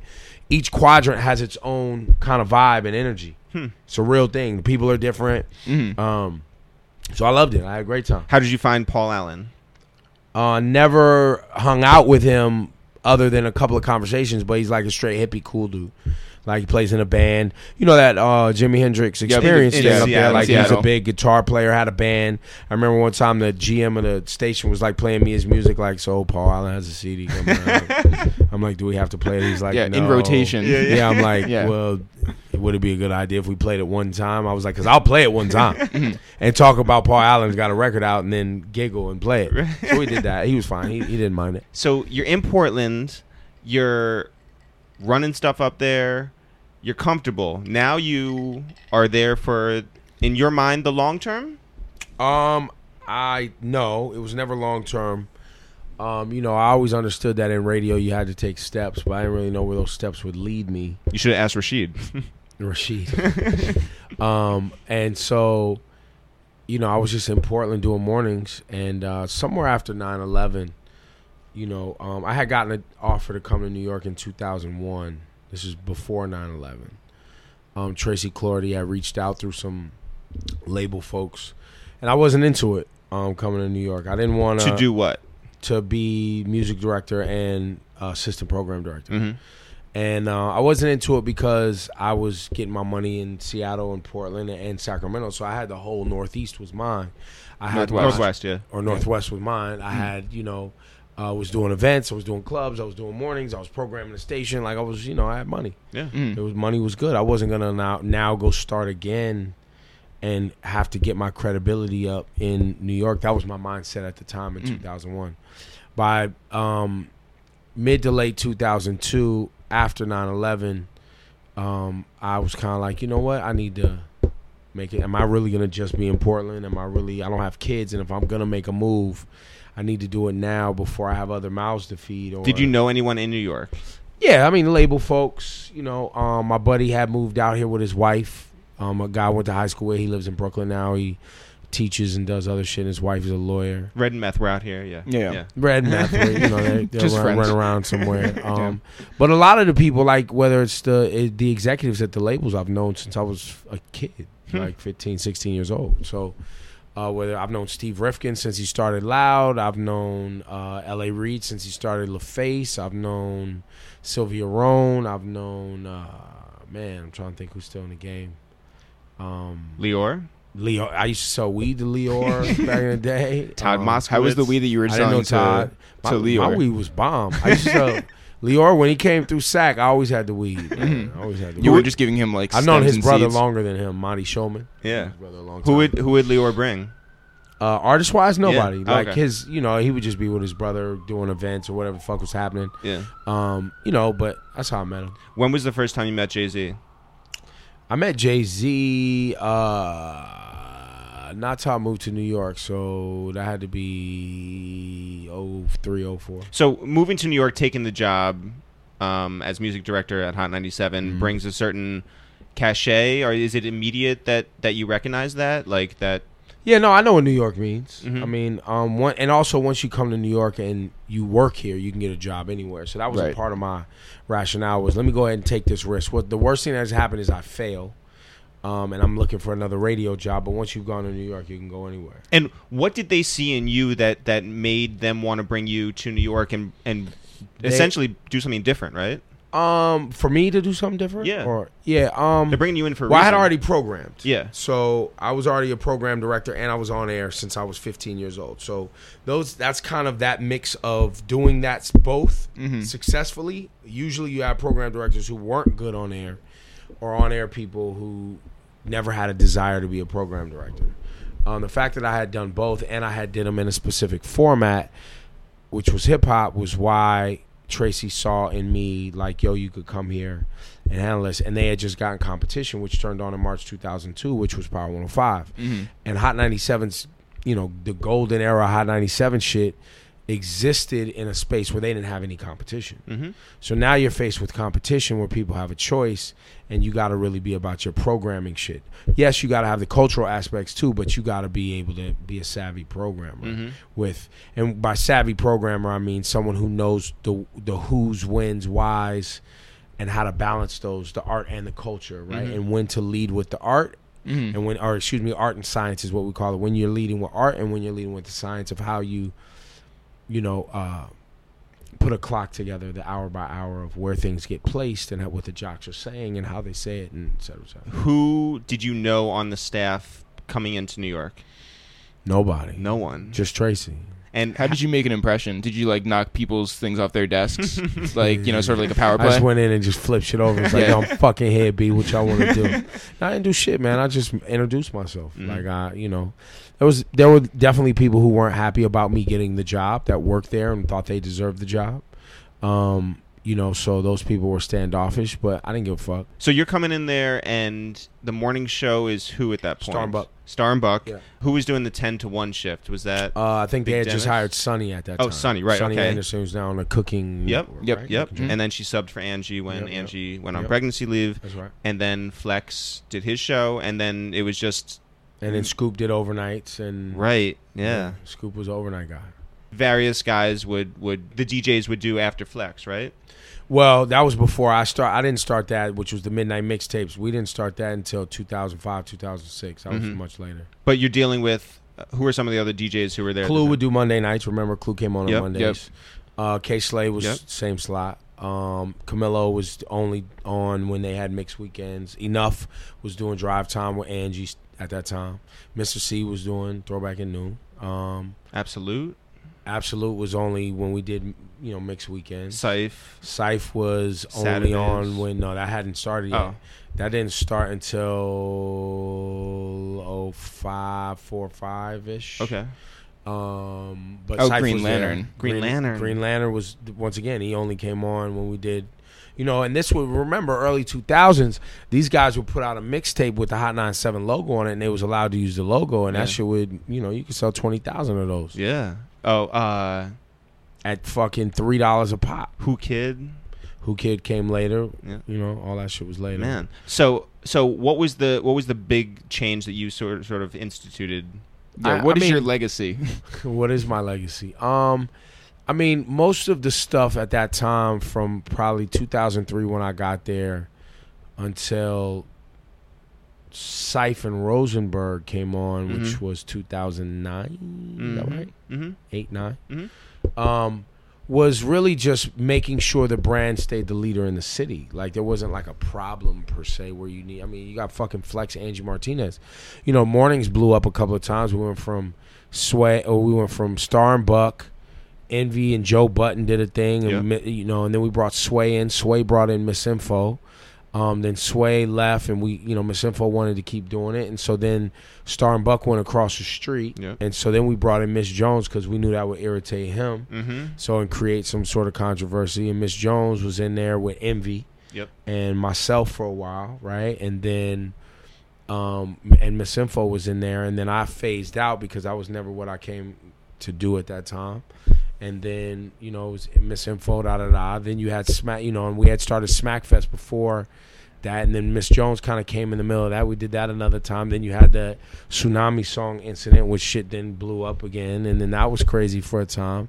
Then Miss Jones, we didn't renew her contract. She went and did. She was doing New York and Philly at the same time.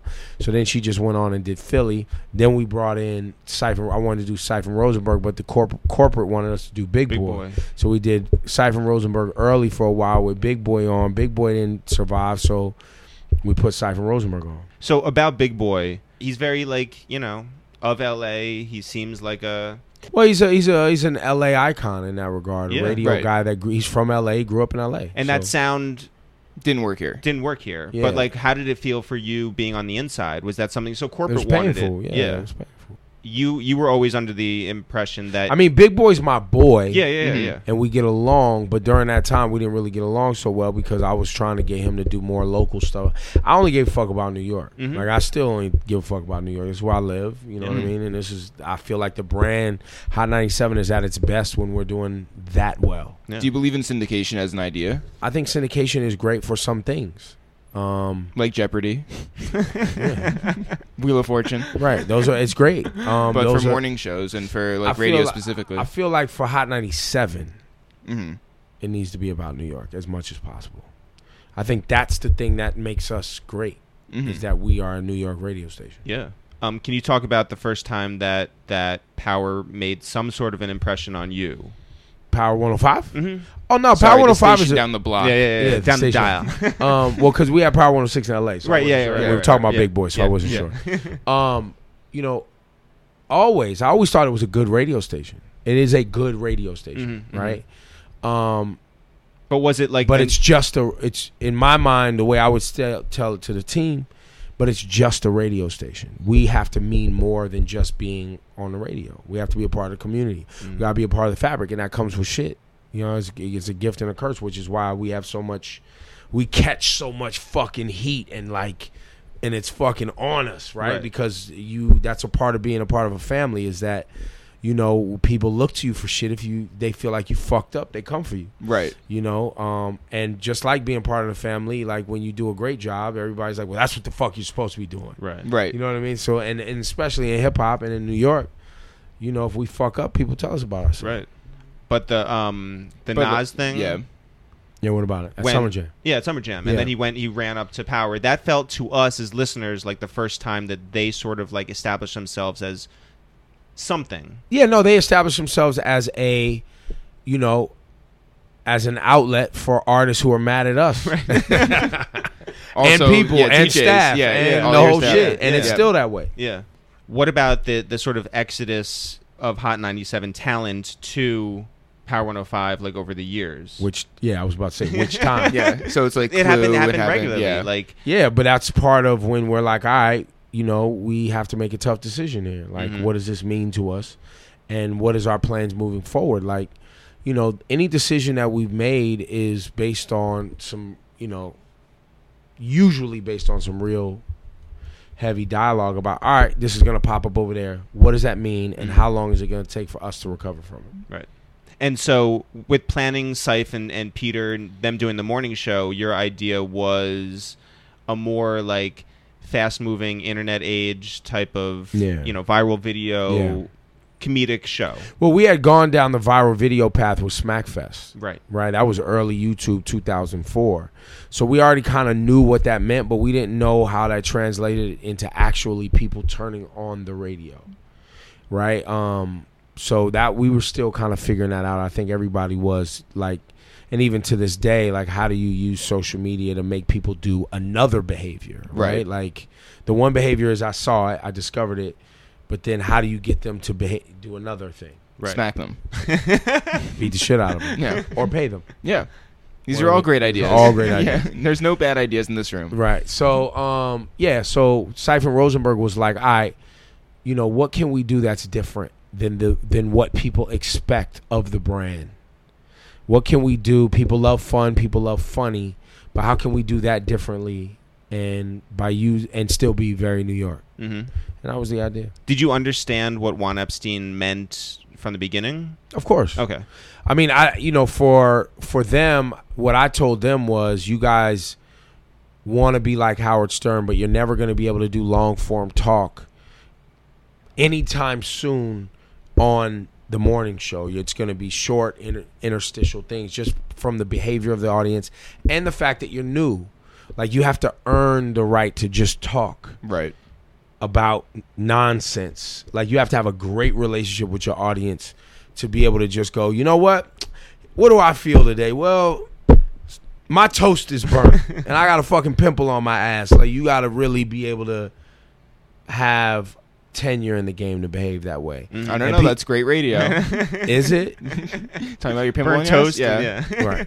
But, you know, like, whatever it is, they needed to earn it, so you're going to need another outlet. You guys should create a podcast. So How come Hot 97 never literally bought into it? Because there's no money in it. Where's the money at? So for us, ads. Yeah, but ads from who and how much and what do we got to spend to do it? I mean, we still had a conversation today. Like, who's gonna manage it? Mm-hmm. How much do we have to pay them? That's a cost. Mm-hmm. And then who's going to produce it, do all the other work that's involved with it? Where are we going to store it at? Mm-hmm. Right? Those are all costs associated. So for someone to go down that path, they got to then also see the sales opportunity on the other side. And one of the things that we are real careful about, and this is a company-wide thing with the people who own Hot and Power 106 in LA, which is Emmis, is they're very meticulous on saying, okay, what do we do well? Let's do that. We can't. Just because something's new and cool doesn't mean that that's one of our strengths. Do you think that's why it took so long to get your digital operations moving in the right direction? I think so. I think, like I said, we were one of the first big radio station websites, right? We were one of the first people to put up like mixtapes on digital and do all that shit. Yo, the most important thing, sorry, before you go on with that, the most important thing you guys used to do was put up your playlist. Yeah, playlist was killing. I feel like you guys were the first ones that were starting to do that. We did that. And that was one of our biggest pages. And, but monetizing that and having people that have the relationships with the advertisers to go get that money, it's not as easy as just being successful at something. You got to have a team that's able to go get it. But that also has a cost. So are you going to pull money from, your stockholders and shareholders and say we're about to make another reinvestment in something else that we don't really understand? Mm-hmm. Nor does anyone else, by the way. Like, we're just getting to the point now in 2016 where people in the last 4 years have figured out how to monetize all this shit. Mm-hmm. So imagine what we were talking about in 2009, 7, 8, 9. And remember what 7, 8, 9 was. Economic crash. Sure. So they wasn't talking about buying shit or spending on shit like at that time. Right. They were trying to survive as media, as a company, and a very small company that only owns 20 radio stations. And you have these big behemoth CBSs and iHeart, of course, and what's the other ones? Fucking Cumulus or whatever. Yeah. Et cetera, et cetera, et cetera, that own hundreds of radio stations. So you own 20 and you only have 2 in one format. They happen to be New York and LA, but you have to roll out sales efforts that can compete with these big behemoths out here. So, we were stretched thin. What did it mean to you personally and professionally when Angie and Minya left Hot 97? It was hurtful, but it's also a place I've been before, It's part of the business. It's a necessary part of the business. And shit, when I left in 1997 from my friends and people who raised me in this game and went to go compete against them and literally start a brand new station that literally I took to #1 and people lost their jobs where I used to work because of what I turned on. Like, I've seen that movie before. I've seen all of this stuff before, and it's necessary. So while it's hurtful and it's sad, and I'm, the way Angie wrote about it in her book, of course I was mad, but I was more mad about the fact that someone I love is about to do something that goes against everything that I would like to do as a competitor, right? Having her go on the radio and say goodbye is not what I want to do as a warrior in radio. What I want to do is, now I'm looking at you as competition because I know what the next step is going to be. What I want to do is not let you go on the radio and have everybody be like, yo, what the fuck happened? And then you pop up somewhere else. But I can't do that to somebody. I couldn't do that to somebody I love. So I was more mad at the fact that I was letting my love for somebody get in the way of normally a call that I would make to slit a throat and be like, nah, you know what we're going to do? You not going on the radio today. The shit is done, and it's just quiet, and everybody's like, yo, because the saying goodbye set her up. Mm-hmm. So that's the gift. The gift was the setup. The gift was, the gift was the setup. See, but you should have plugged more Hot 97 things in her goodbye thing. Yeah, but the gift was the setup. That's the gift. Yeah. Because normally it doesn't play out that way. And when you look at media, it does not. If someone's allowed to say goodbye, mm-hmm.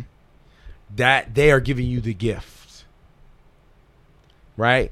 You think Kelly Ripa wanted Michael Strahan to have this long goodbye as he teed up Right. Of course, she doesn't, but Disney, who owns ABC, does because they're setting up Good Morning America. Right.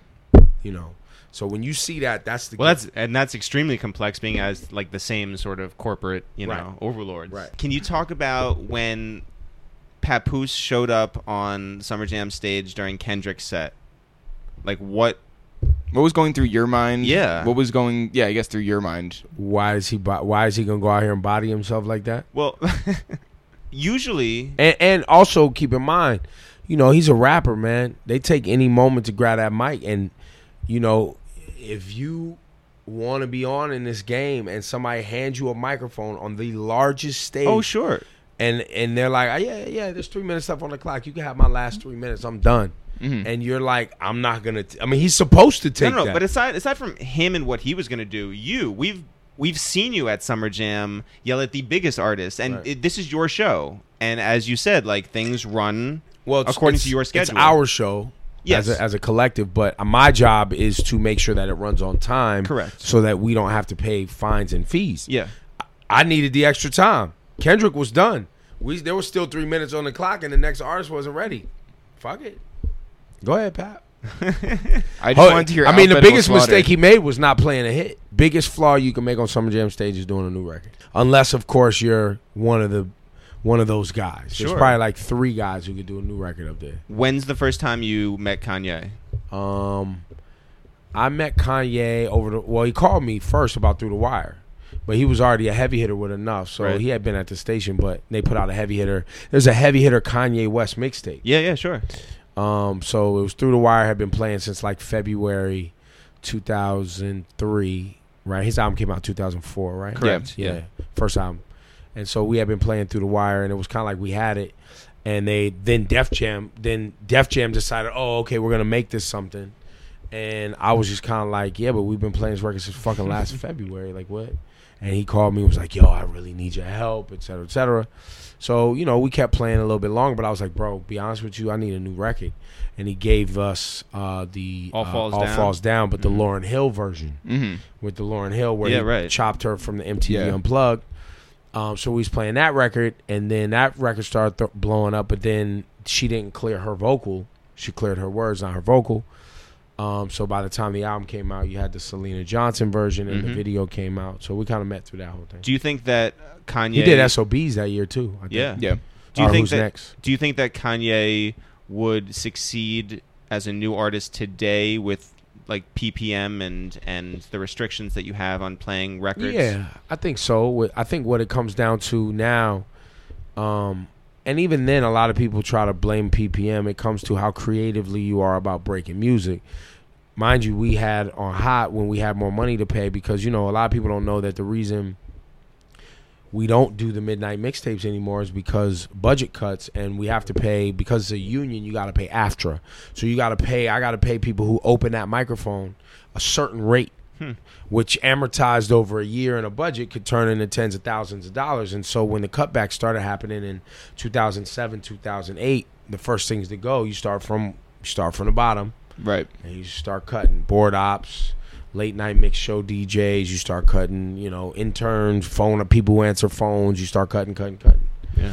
And so, those were ways that we were breaking records before, using different. Now we use, to break records and get feedback, we use 5 o'clock news, which is why we do that, right? Or we use the new at 2, or we use, Scotty Beams put you on playlists that she puts up. Those are all ways of us seeding ideas to the audience, seeing what people respond to, and then pick them and then play them in other day parts. So then you would go, all right, we're playing this new at 2, we're playing it here and here. All right, let's see what happens in the way they respond when we start playing this with Flex. Mm-hmm. Now let's open this up to the Rush Hour with Camilo and Nessa, and then let's research it a little bit more. Okay, now it's really performing where we need to see it perform. Now we open it up to all day parts. In 2016, what's more influential, Hot 97 or Beats music? It's different. I think Beats music is more of a new artist influence, where Hot 97 is more of a mainstream artist influence, right? So you have, like, to me, in my mind, you have tiers, right? So you have things that break on the internet. Mm-hmm. Then you have things that let me rephrase that. You have things that break on music blogs and sites. So that they start, boom. And super hyper-focused music nerds go find them. Mm-hmm. Then you have, I found something, the sharing that those then music nerds take from a music blog that's maybe small and then goes up and filters up to the regular blogs and the billboards and the things. So that's even bigger. In there somewhere you have, trending on Twitter, SoundClouds, and all these other things. Then you have Beats, who's grabbing at that moment like, oh, okay, this is really looking like it's shaping up to be something, or this individual is looking like they're making great records. Let's go give them more tools and more platforms to then take them from the streaming service, because terrestrial radio now, regular FM radio, is like network. Mm-hmm. That's like fucking, the top of the top, right? And that's, at that point, that's like everybody. So the streaming services are that kind of moment now. Beats One is taking a record, staying on it, owning it, supporting it, filtering it into Apple Music even more, highlighting it, social media, events, interviews, to then give even more metrics to the FMs that are looking for, what's the next big thing that we need to stand next to, because Beats One is the very cool of the cool. Yeah. Mm-hmm. Like if you're listening to Beats One and you're using Apple Music, you have a different level of music interest than the average person. Right. And that's just research. But they also get like these crazy exclusives that Hot 97 can never compete with. Oh, facts. Yeah. Facts. So like when they're dropping like Drake. Yeah, but you also have to factor in that Drake, iTunes, Apple Music. No, I mean, in that regard, it becomes like it's a part of the release of the project, right? And a revenue stream, right? Like you also have to factor in that Apple Music is a streaming service. Like they have to give you ways to subscribe. Hot 97 is a free thing that is given away, streamed around the world for free on FM. So monetizing Hot 97 to benefit the artist is impossible. That's not. Yeah. It's not It's not a revenue model for them. Streaming services are a revenue model now for artists and how they release their music. Was it tough to get people to do Summer Jam for a while? Because I feel like because now all these other cities have Summer Jam-like events. No, what's become hard is the fact that you have Live Nation and AEG who now can say, hey, so-and-so, I'm going to give you $150 million if you go on tour between this time and this time, because they have all these venues. But also like Governor's Ball, you have the same weekend as, I guess Roots Picnic doesn't really like it's on compete Saturday. with you. Yeah. But is there any thought that Roots Picnic actually moved closer to Summer Jam because they knew they could benefit from some of the going the day before. Yeah. So wait, does anybody Is there any thought of you guys moving Summer Jam to a weekend where it's not Governor's Ball? No. Why would we back off our weekend? You back off your weekend. You guys have one hip hop act, and we embrace this shit day in, day out. Now you can go out and pay a lot more money than we can pay because you're not. We're just we're a radio station doing a cool moment. You guys do concerts for a living, right? So obviously you're gonna bundle, and your margins are much different than ours, right? But we're not. We serve the people of New York City that love hip hop and R&B. Governor's Ball is a festival that serves a music fan. Like I think it's a completely different offering. And if you're going to one, you're not interested in the other. We're serving radio fans, man. Yo, our fans are so cool for Hot 97. We told them to wait in their cars. They waited in their cars for hours. Then came in, chilled, and stayed with us locked until 1:30 in the morning. I don't give a fuck where you are on planet Earth. You likely don't have fans like that. Right. Not as a radio station. That were that cool. Yeah, they were mad they didn't get to see Future. Yeah, they were mad things didn't happen right. We're mad too. We're mad together. Fuck. Shit happens. Yeah. We'll be back next year, hopefully. You know what I mean? And we'll rock again, and hopefully it's smoother. But they was mad when Nicki Minaj didn't perform. Right. They was mad years before that when Rihanna didn't perform. People forget that because it wasn't on social media. Was this year more stressful or less stressful than when Nicki didn't come out? Less. That was the most stressful, you think? No. No. What was the most stressful? Most stressful. Summer Jam. Summer Jam is a series of stresses. Yeah. So you can't really say that to survive it mentally and physically, you can't lump it all into one thing. You got to look at it and go, that was awesome. That sucked. this was phenomenal. That was the worst shit ever. Mm-hmm. You know what I mean? Like, you have to parse it out. Otherwise, you're just down on yourself. Like, yeah, Future didn't perform, but Kanye West and Good Music did something they've never done on earth before. I had them all on stage at the same time, sharing a stage for an hour. Never happened. Now, people are going to focus on the negative because we know what blogs and people do. But I had Kanye West. I had Kim Kardashian streaming her husband performing live, talking about, this is amazing. I've never seen this before. That's great, man.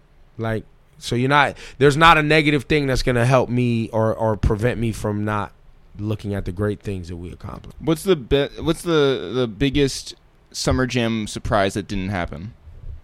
Not this year, just like in general. Well, the Nicki Minaj thing was gonna be, she was gonna bring out Nas on some Queen shit. Nas was gonna bring out Lauren, and Nas ended up having his whole set. Well, yeah, because we convinced him backstage to do his own thing and then bring out Lauren, but that was gonna be all bundled together. So you would have had Lauren and Nicki Minaj on the stage at the same time, which would have been great for MCs and shit like that. Yeah, and female MCs specifically.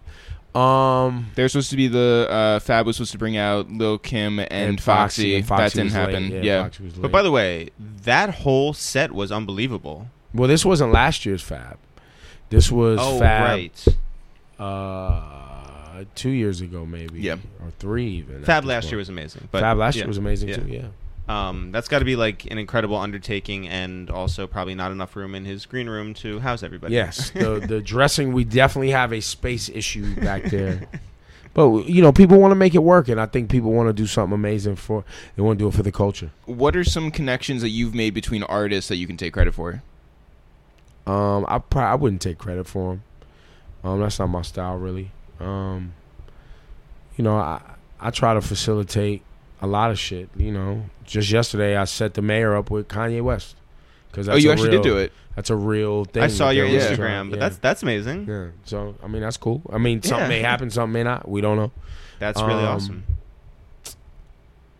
There's a lot of just I know people, hook people up. That's just part of the business. Hopefully, you've been in the game a long time. You've been operating on a high level for a long time. You are a parent now. You've been in the city for a long time. Does it ever get tiring hearing all the crap that you get on social media, or if people dare say it to your face or whatever? Like, I feel like you revel in it. But I wonder, does that ever get tiring? I think the only piece for me that gets tiring is the lack of comprehension over the period of time that I've literally been trying to be as transparent with everyone about how shit works, right, and why it works the way it does. Is like, all right, guys, we've been over this. All right, like, I don't make the rules on music research. I'm just explaining to you the systems we go through. And by the way, this is a business. This ain't your bedroom, and this ain't your SoundCloud page, right? Like, we are going to play songs that get us the most listeners. Nobody that works in radio likes the repetition in radio. The only people who like it are the analytics people who know that that's how we get ratings because of the tune in, tune out factor of how people use it. Most people aren't listening to the radio all day long. They listen from point A to point B. Mm-hmm. They listen when they're in their car. They're paying attention to it periodically through their day at work based on conversations they're having. They turn the radio up, they turn it down, they turn it up, turn it down. Nobody's glued to the station all fucking day that has a job, a family, a commute, right? And those are the people that the advertisers want.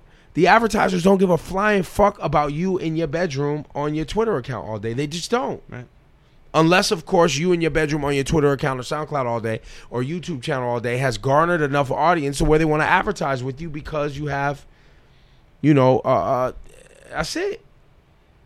That's the game. Now, unfortunately, we love music so much that we take it personal when music is disrespected. Mm-hmm. So I get that. Like, I understand that feeling of being like, nah, fuck that. This shit is trash. Turn this shit off. Right. I get it. Right. So I'm not mad when people are like that.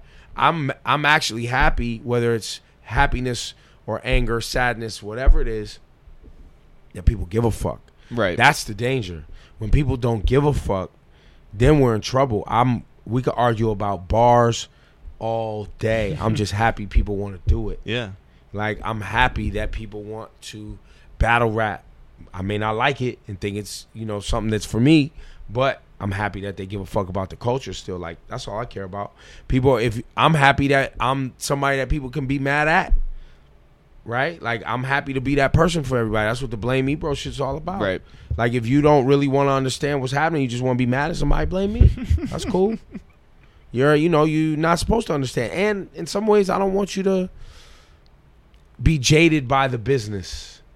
I want you to just, fuck, that sucks, man. Fix it now. Entertain me, goddammit. I'm cool with that. That's pretty good. Yeah.